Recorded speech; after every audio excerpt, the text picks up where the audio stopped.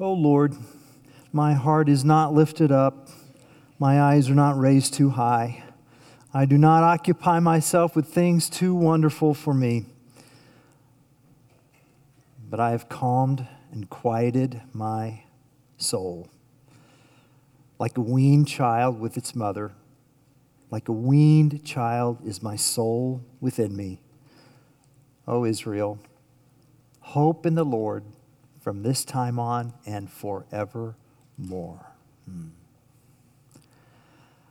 Good morning. I hope that your heart is calmed and that our time in worship as a family here has been peaceful and calming and quieting for your spirit. My name is Randy, if you're new here, and we're just delighted for the privilege of worshiping with you on this Sunday. And I'm going to be in a place called the Fireside Room. It's through these glass doors and to the right. And I would love just a few moments of prayer and conversation with you, just to meet you if that's possible after our services.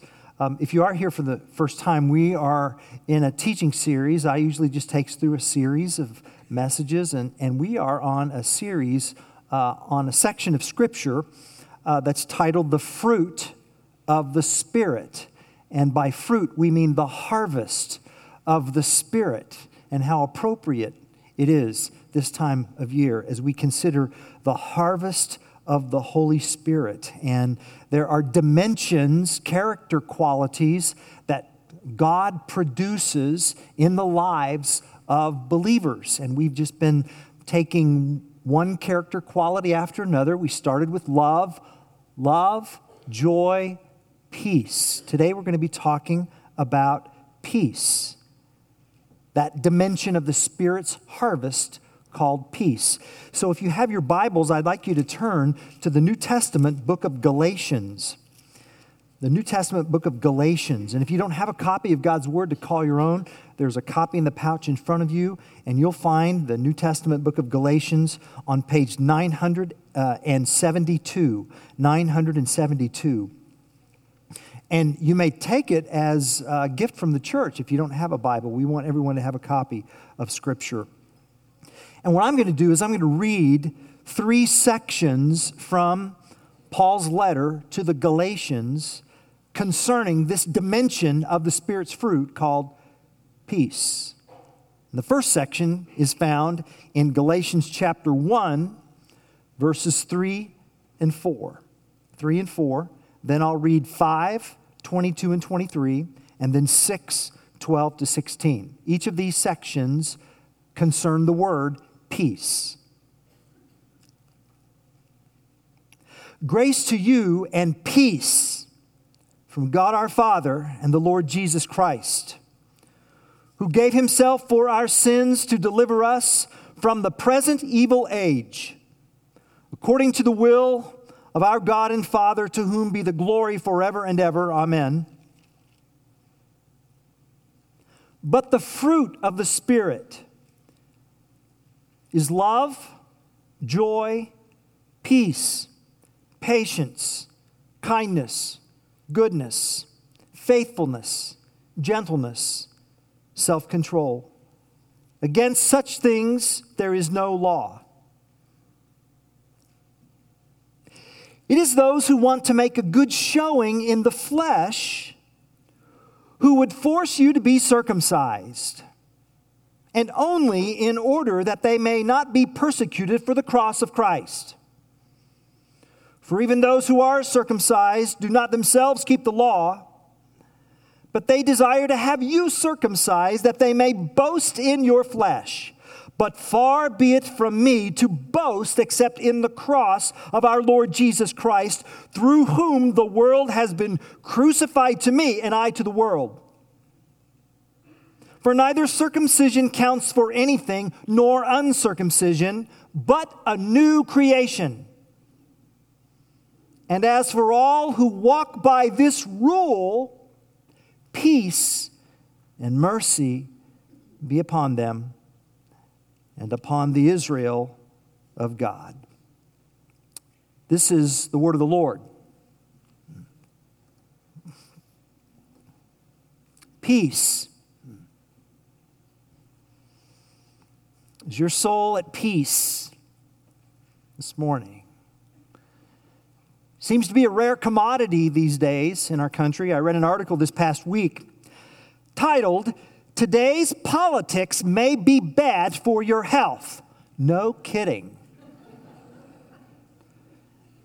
The author of the article, Sumithy Reddy, cited a study published just last month stating that 38% of Americans are experiencing social, psychological, even physical anxiety over today's political climate.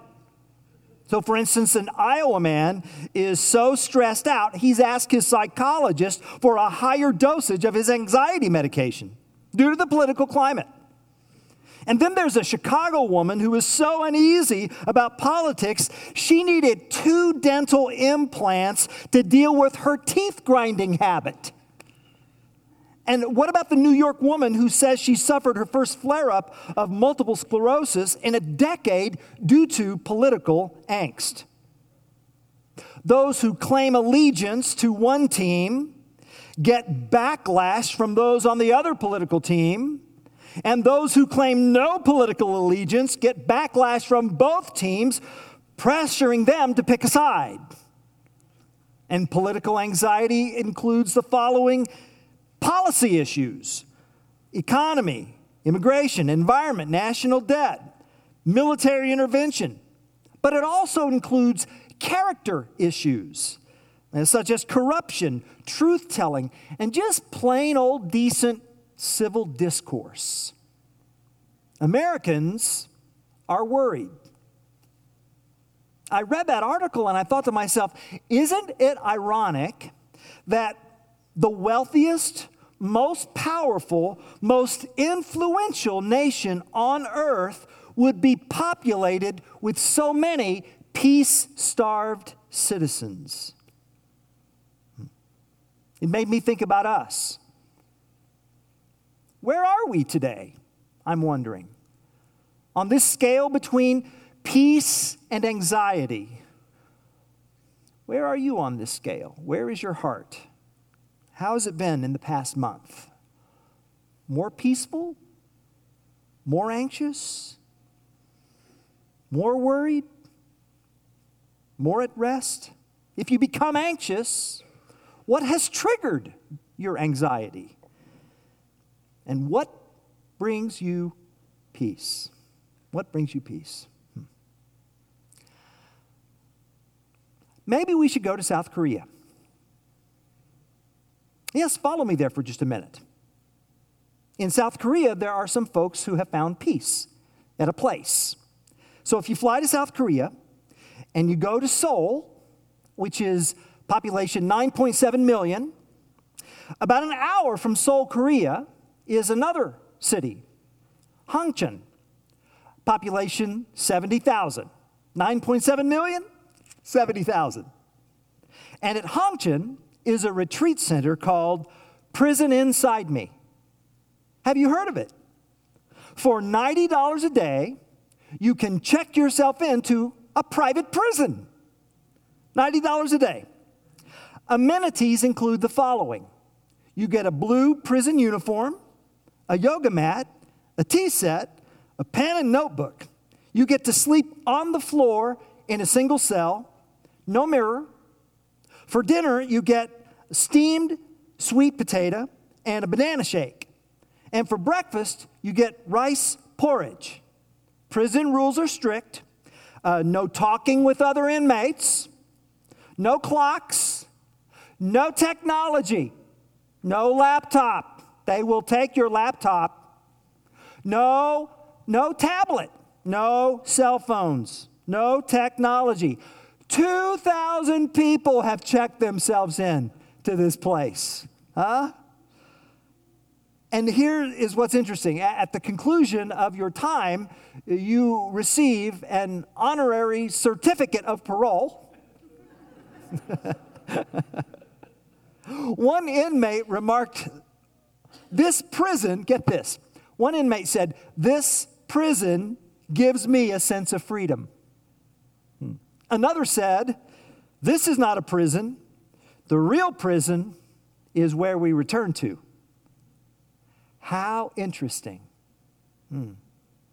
Anybody here looking for peace? Well, here's the good news. We don't have to go to South Korea. Christianity offers peace. Christianity offers amazing resources. In our anxiety-afflicted culture, Jesus is the safest person for peace. So if you're feeling anxious today, you have come to the right place, because we have found a resource that we would like to share with you. Isaiah 43:2 tells us about Jesus. I love this verse. A bruised reed he will not break. Anybody here feeling bruised today? And then there's the rest of that verse. A smoldering wick he will not snuff out. Oh, you've come to the right place if you're bruised and if you are smoldering. Jesus will not break you. Jesus will not snuff you out. The resources of the faith give us a unique opportunity to help our anxiety-driven generation. The gospel says that you don't have to stay anxious. The gospel says that change is in fact possible. People don't have to sit beneath the crushing weight of anxiety.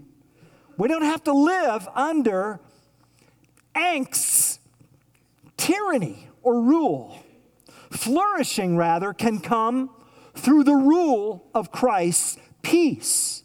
For Paul says in Colossians chapter 3, verse 15, let the peace of Christ rule your hearts and be thankful. Peace. Now, I feel like I have to say this. A message like this can sometimes add guilt to already anxious people. And it sounds something like this.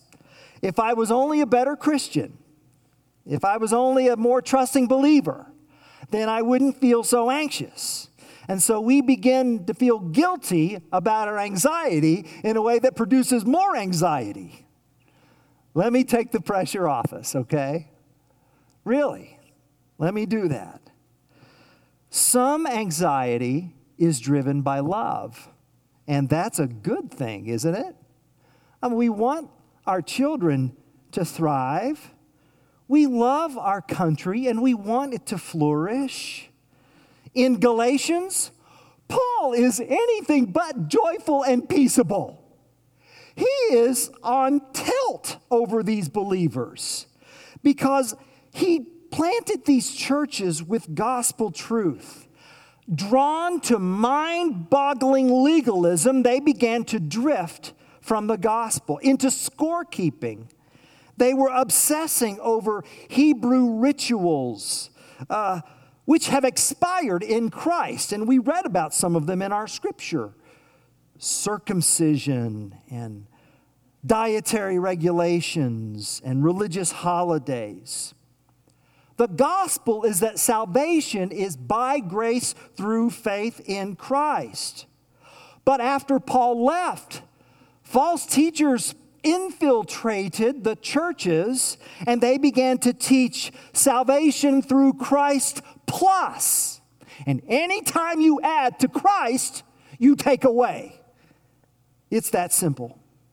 And Paul doesn't understand why they would follow such false teaching. In fact, he says in chapter 4, verse 20, I wish I could be with you and change my tone. I am perplexed about you. Why? Because of love. That's why. Paul knows where legalism leads. He knows the end of the road, and it does not end well. And he does not want them to waste their lives. He's been there. He doesn't want them to go there. See, they're not just choosing another expression of Christianity. What they're choosing is anti-Christian. Legalism guarantees anxiety, fear, and worry. and Paul is concerned. So at times, love produces anxiety over the beloved. Paul says this in 2 Corinthians 11:28. And apart from other things, there is the daily pressure of my anxiety over all the churches. So don't be so hard on yourself. Part of effective servant leadership is carrying the burden of concern for the spiritual health of others. Don't ever lose that. Get it? Uh-huh. When I say get it, you say got it. I'll say good. Get it? Good. This longing for peace is really part of what it means to be human. The word peace shows up in every book in the New Testament. You could say that the New Testament is a library of peace. But what is peace? What is peace? Here is peace. Peace is a composed heart. Peace is what's going on in my heart when anxiety and fear do not dominate my heart. Peace is a heart free from the torment of fear.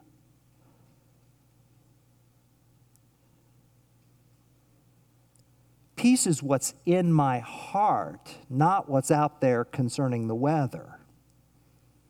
See, peace is internal, despite the external. Peace. And when Paul uses the word peace in Galatians, he's drawing from his Hebrew background.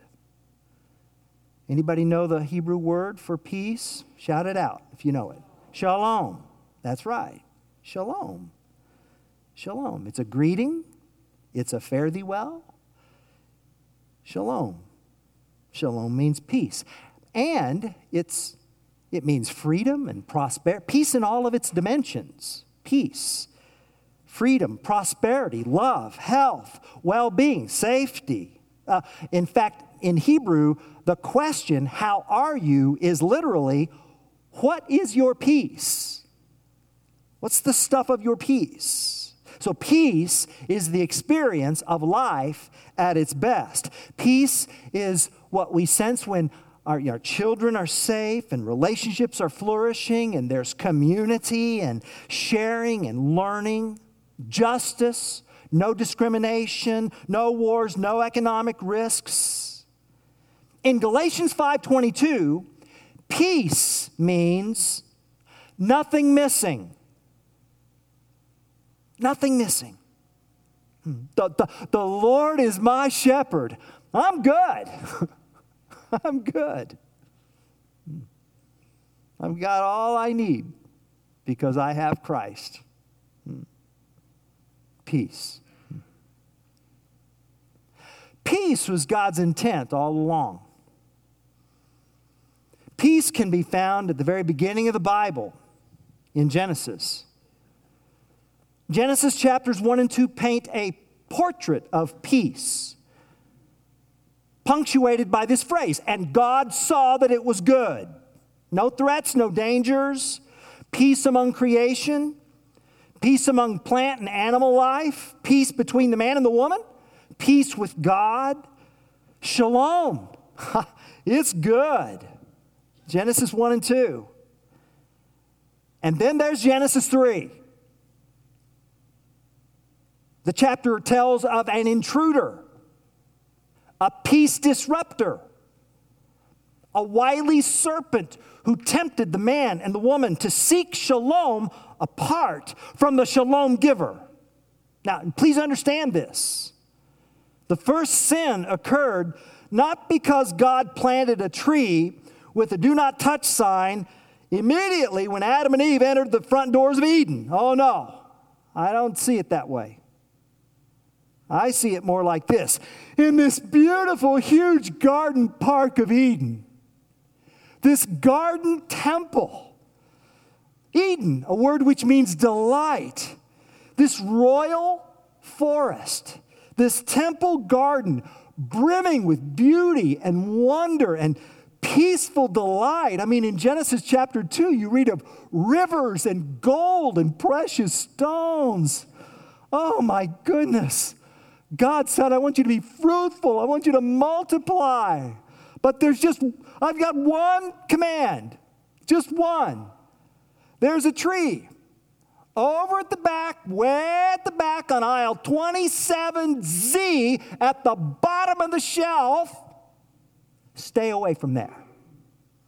Don't touch it. Don't eat of its fruit. Everything else is yours. Guess what happened?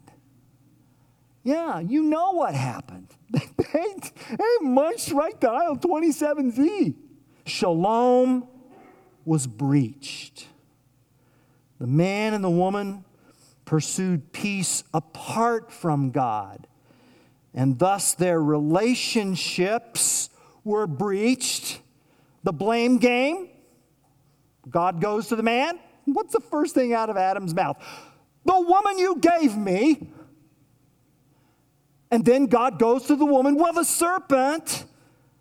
There's denial, there's scorekeeping, there's breach. There's a breach with the environment. There's weeds and thistles now and thorns, earthquakes, hurricanes. But mostly there was a breach in their relationship with God. Nothing was left untouched by this breach of peace. And we will never find peace apart from the Prince of Peace. Our hunger pangs for peace testify to a peace that once existed. But isn't God good? Galatians chapter 1 tells us that God is not content with the rupture of peace. And so he set out to redeem peace. Thus Paul says in verses 3 and 4, grace to you and peace from God our Father and the Lord Jesus Christ, who gave himself for our sins to deliver us from this present evil age. God is just. God is fair. But do you really want God to be fair with you when you stand before his bench of justice? I don't. I need grace. I need mercy. And God has provided this. He put on flesh in Jesus. He lived without sin. No one could rightly charge Christ of sin. They saw him. They watched him. People lived with him. He was an observed man who became a victim of injustice. He substituted himself for us. That's what the phrase, he gave himself for our sins, means. It means that violence was done to an innocent sufferer so that we could experience the peace of God. That's what love does. That's why the fruit of the Spirit begins with love. But here's the deal, and hear me on this. A dead Jesus can't help anyone. A dead Jesus can't bring peace. A dead Jesus can't do a thing.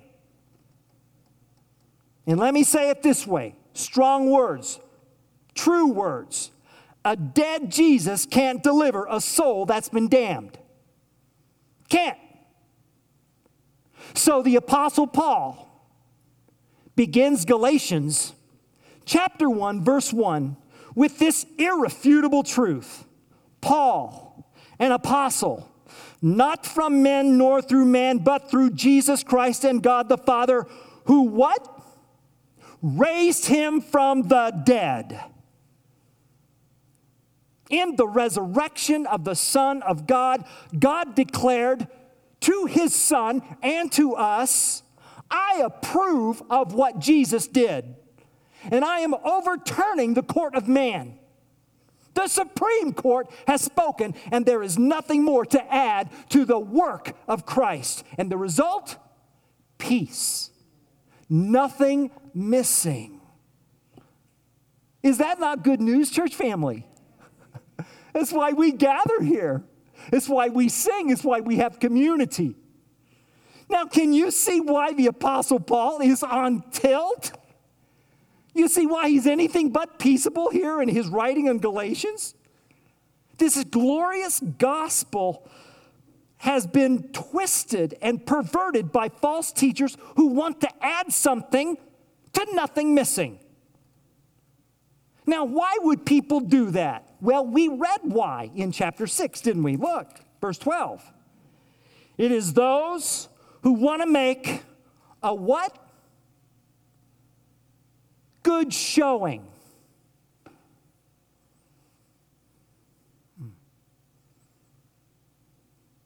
That's why. They want to boast in you, which is to say they want to boast that they were able to conscript you to their side. And the result? Galatians 5:20, the works of the flesh, enmity, strife, jealousy, fits of anger, rivalries, dissensions, divisions. And Paul says in Galatians 6:16 that that's boasting in the flesh and making a good show is never going to bring peace. Paul says in Galatians 6:16, I want peace and mercy to rest on you. But it requires walking, verse 16, by this rule. And as for all who walk by this rule, peace and mercy be upon them. What rule? Look back up at verse 14. You see it? But far be it from me to boast except in the cross of our Lord Jesus Christ. So if you want to brag, brag about Jesus. Now let me teach you how to do that here. Okay? What do we mean by brag? It means to brag. It means to boast. Right? Let me boast a little bit about my family for a minute. Yeah. Oh, I've got 2 sons. I'm proud of them. 30-year-old, 26-year-old.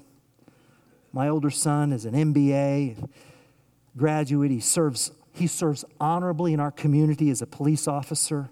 He's married to a godly woman, and they have the most adorable children, 2 grandchildren. Yeah. Man. I have a younger son. He's earned a Master of Social Work. He is an addictions counselor in the Washington, D.C. area. You know how much patience that takes? He's married to a godly woman. My wife teaches English as a second language in our community, and her students are just absolutely crazy about her. Crazy. I mean, she makes banana bread for them. Who does that? And then my wife, I mean, I often come home and she's listening to this talk by this Christian philosopher named William Lane Craig, and he's talking about the cosmological argument and the teleological argument and the ontological argument for the existence of God and other Christian apologetical themes. I've been listening to country music on my way home. I mean, my life could be a lot worse. They labor to serve others in their vocations. They love God. They love people. That's bragging. Now, let's just take that trajectory and point it heavenward. Oh, because of God, from Him and because of Him, I am in Christ Jesus. And I didn't get myself in. I can't say I jumped in. No, from Him, I'm in Him. And when God sees me, He sees me through His Son. And Christ has become my wisdom and my righteousness and my purity and my adoption. I'm not merely a servant in Christ's kingdom. I am a part of his family. I'm an heir of his kingdom. I'm in God's family. Anything good you see in me comes from Christ. Any righteousness, any wisdom, any fruit, they're gifts. Jesus is it. He's everything. Because of him, nothing missing. Nothing. And the result of this rule, peace. Spirit-induced boasting leads to Spirit-produced peace. The peace of Christ rests on those who boast in Christ, you see. Is that not good news? Oh, there's more. So our reception of peace from Christ becomes a vocation of peace through the Holy Spirit. Christ is the peacemaker, the Holy Spirit, the peacekeeper.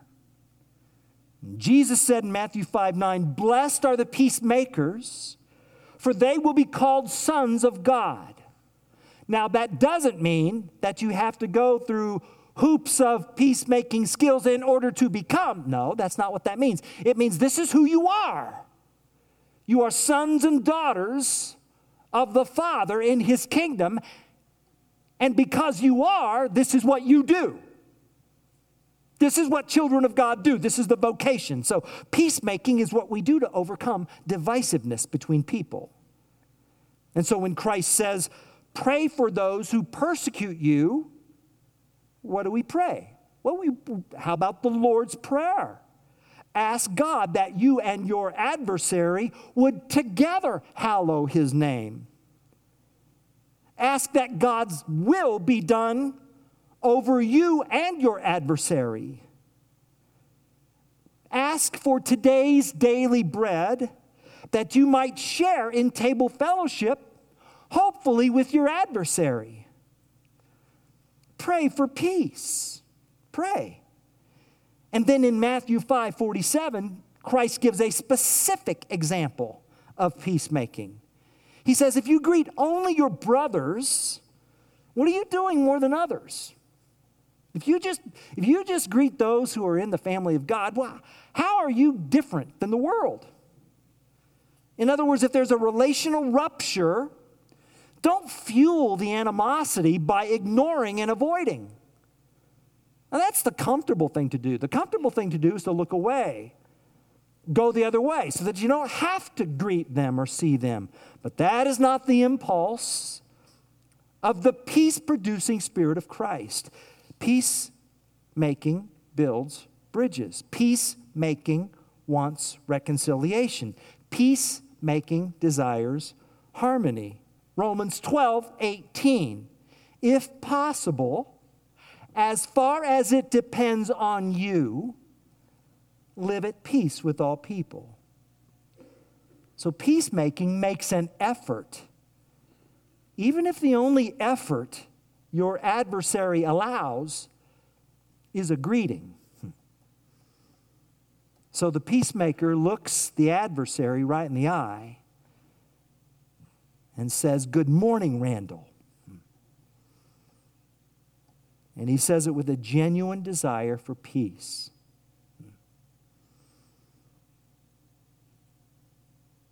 Last week, we saw a powerful video about the Spirit-produced joy in the life of an 18-year-old who, in a victim impact statement, forgave his brother's killer.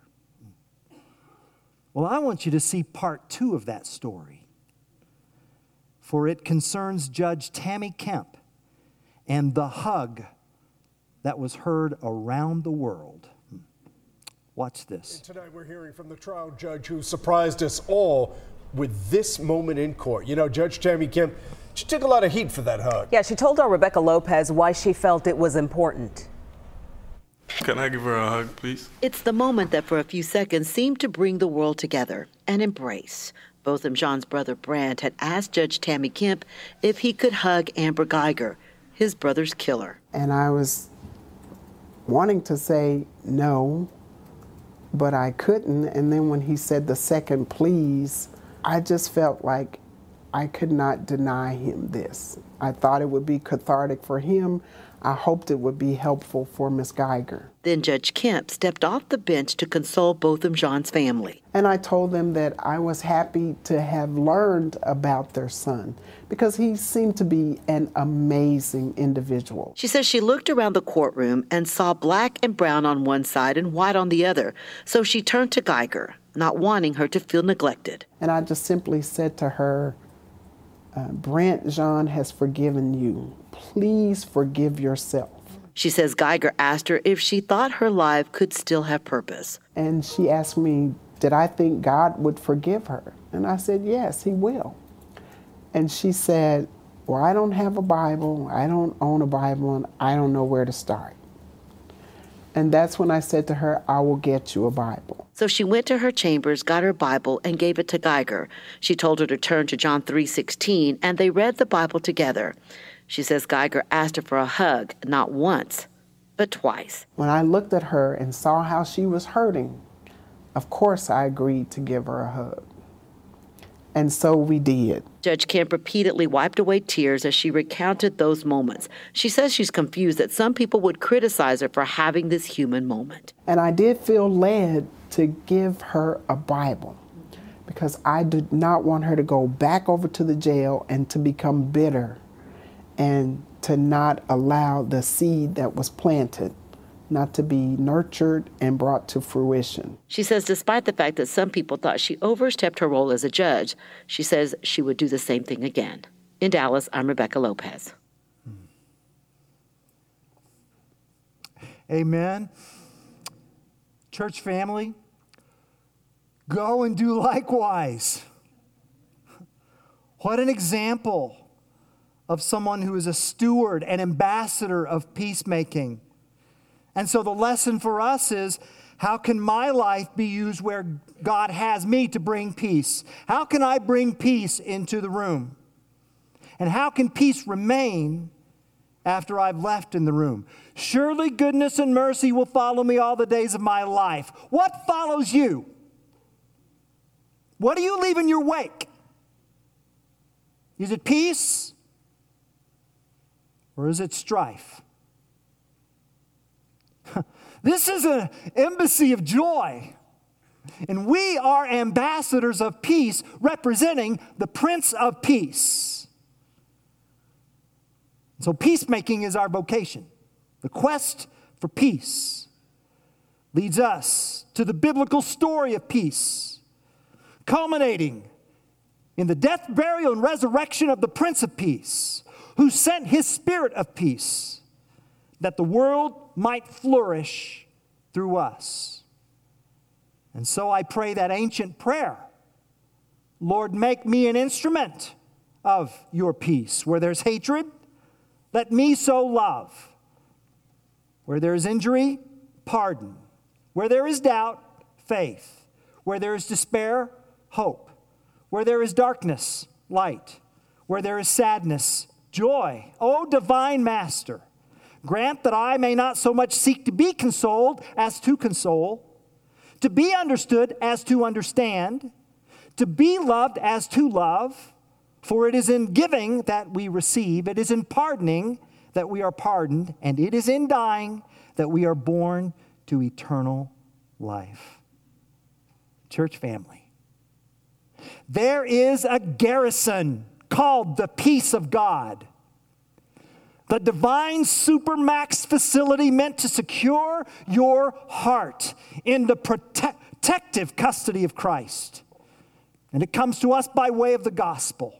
And the warden is Christ's own Spirit.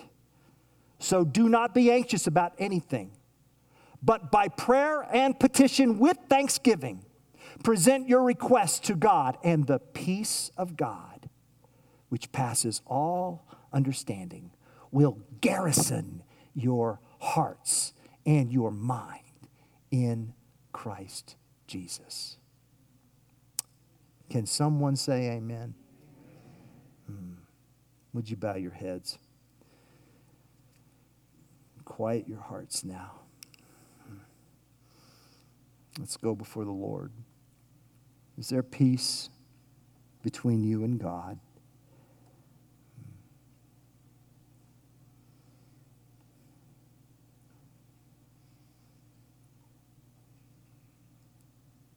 Is there peace between you and another?